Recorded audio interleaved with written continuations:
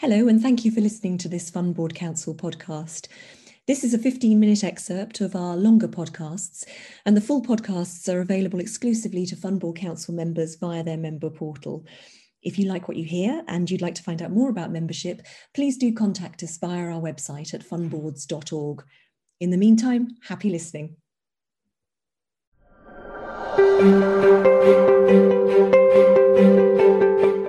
Hello, and welcome to this session of the Fund Boards Council INED Bootcamp 2021.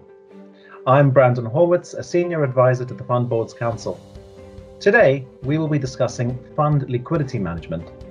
I'm joined by Sebastian Smodis, a Managing Director and Global Head of Equity, ETF and Liquidity Risk Management at State Street Global Advisors, to get his perspective on how liquidity is managed in practice. Our discussion today will consider how and why firms need a clear framework and tools to manage liquidity risk, including a playbook which they could bring into play if there was a major event, such as the March 2020 market volatility and liquidity issues. We'll also explore the limits of risk which can be managed by an individual fund board or a fund management firm versus the more macro-prudential or systemic financial stability risks which might need a regulator or a central bank to be involved.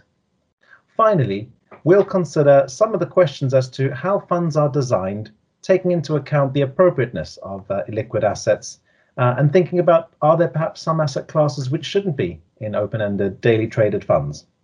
I'd just like to clarify, Sebastian will be speaking today in a personal capacity, so he's very kindly sharing some views with us, but please bear in mind these are his own and they don't represent the views of his organization. So Sebastian, welcome. Before I hit you with a few questions, is there anything you'd like to open with or any sort of general thoughts on this theme? Yeah, first of all, I would like to thank you for this opportunity and thank you for having me today. So as you already alluded to, liquidity risk management, similar to liquidity itself, it's a multifaceted concept. It is comprised of several different aspects, and hopefully we'll have a chance to go through some of these today. And I guess if I had perhaps some kind of introductory remarks around, why is liquidity risk management important? I could say that effective liquidity risk management helps to safeguard the interest of the investors, ensures that the products that are offered as part of the kind of investment management service are robust, and ultimately also helps to protect the financial markets and reduce systemic risk. Makes sense. A really good basis for us to start the discussion.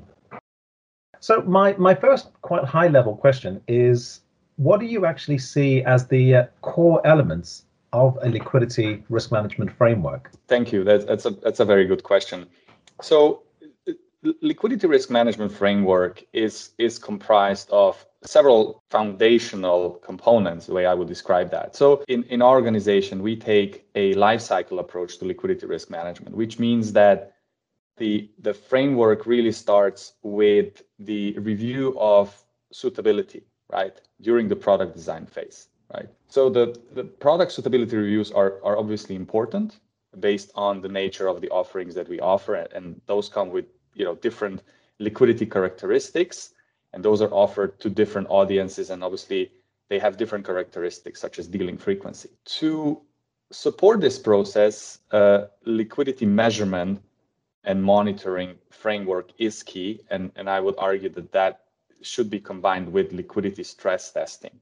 And that liquidity measurement and monitoring framework should really focus on both asset liquidity as well as funding or redemption liquidity. And that is particularly important for collective investment vehicles, kind of open-ended funds that really need to take into consideration investor behavior. So that's sort of this kind of, the second pillar of the liquidity risk management framework. The third pillar of liquidity risk management framework is focused on contingency planning. It's really an integral part of the framework because it is not sufficient to measure and monitor liquidity risk. It's also important to put in place mechanisms that are really there to protect the investors, both the investors that want to engage in activity, either redeem or create, as well as the investors that remain in the fund following, some investors, let's say, redeeming their units from the fund. Again, particularly important for open-ended daily dealing funds.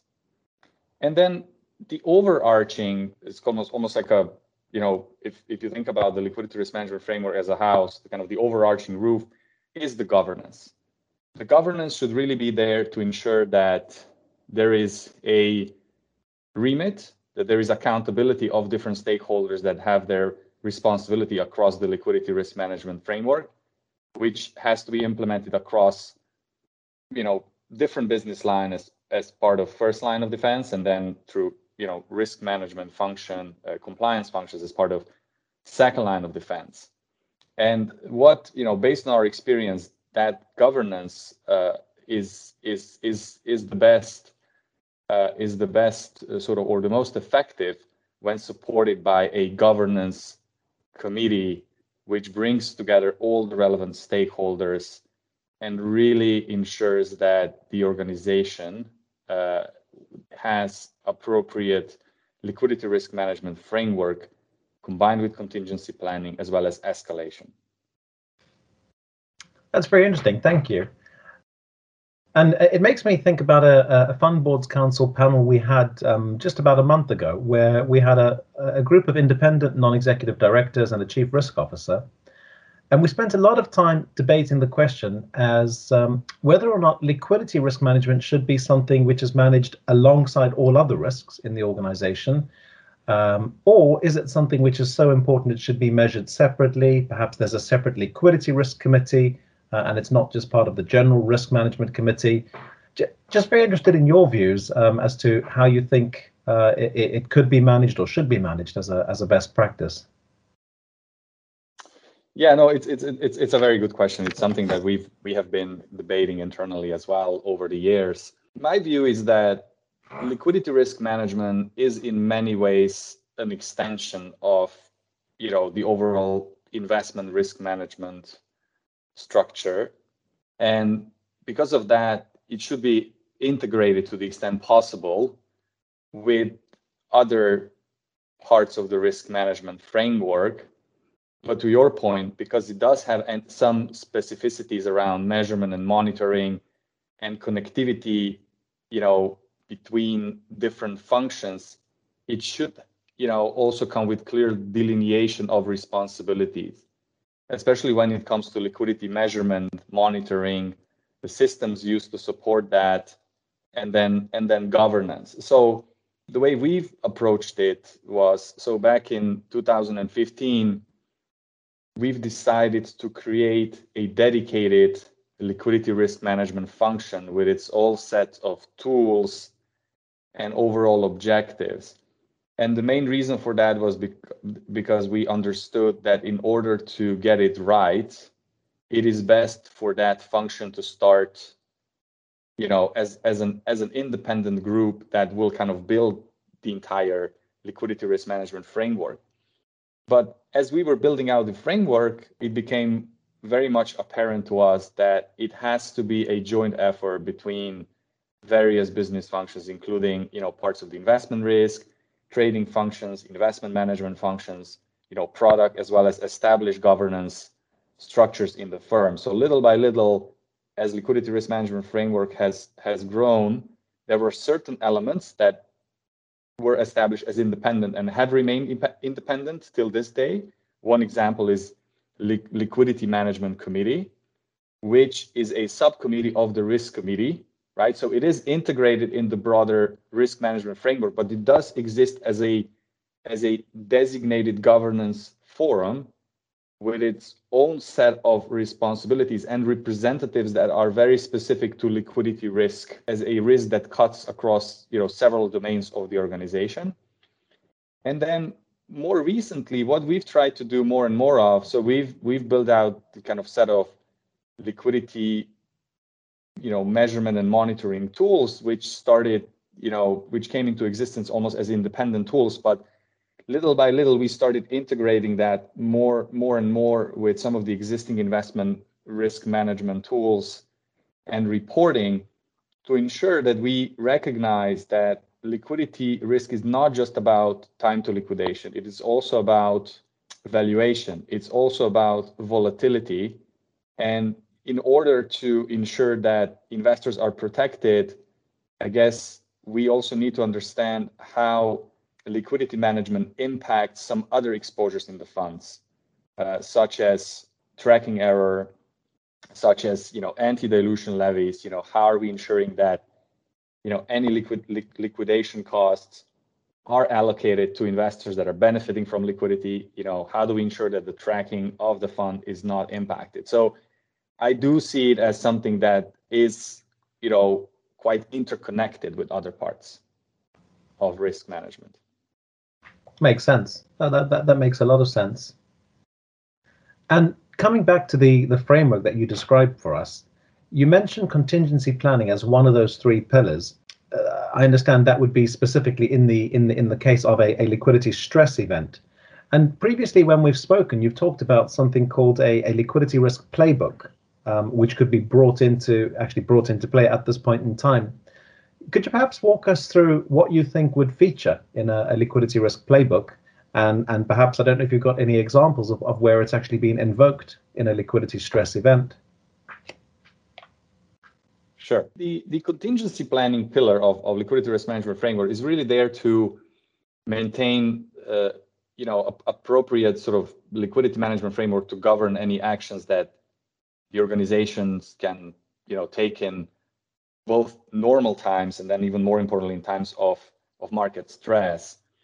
And liquidity risk playbook is an attempt to create a structure around different scenarios and liquidity management tools that are available for those scenarios, combined with roles and responsibilities of different stakeholders that need to participate in that contingency planning and decision-making process. So if you look at kind of a typical daily dealing open-ended funds, let's say it's a UCITS or AIFMD fund. So usually these funds, depending on jurisdiction, but in most cases, these funds have several liquidity management tools available, right?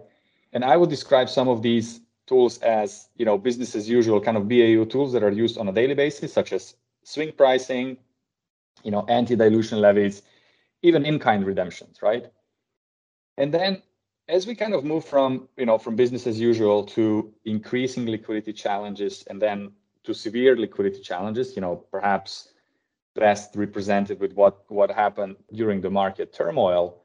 So those liquidity management tools, they're kind of, gradually turn more towards, kind of these sort of, exceptional liquidity management tools. Let's say, limiting redemptions or delaying the settlements. Then I guess, at the end of the sort of the kind of the waterfall, right? That can be used kind of as an analogy, right? So kind of a waterfall of liquidity management tools, kind of at the end of the waterfall are some of these exceptional tools such as, gating, NAV suspension, and even, fund liquidation as sort of the final and, perhaps the most nuclear decision that a fund board can make. So obviously a lot needs to go right in order for this decision-making process to work as designed. And liquidity risk playbooks really put a structure on what is a complex decision-making process. In our organization, we actually have these liquidity risk management playbooks built out across, all the fund ranges we have globally. And this is, again, particularly important for regulated kind of, registered and non-registered open-ended funds. And in addition to creating a decision-making framework, what we believe, and what I believe is also very important, is that these contingency plans are regularly tested. Because what was quite evident in March 2020 for our organization was that years of preparation for such scenarios really put us in a position where, well, certainly, I mean, that was to some extent a black swan event that no one could have predicted. But we understood what were the tools available And we understood, because we regularly, play through such scenarios with all the right stakeholders, how such decision-making process would look like. Ultimately, when it comes to these exceptional liquidity management tools, decision will ultimately have to be made by the board, but the board will be looking to relevant experts in the organization, particularly risk management, investment teams, trading, funds management, product management, to come up with a set of recommendations and clear implications of each decision. We hoped you enjoyed that 15-minute excerpt. If you did and you'd like to find out more about how you can access the full recording or about FBC membership in general, please contact us via our website at fundboards.org.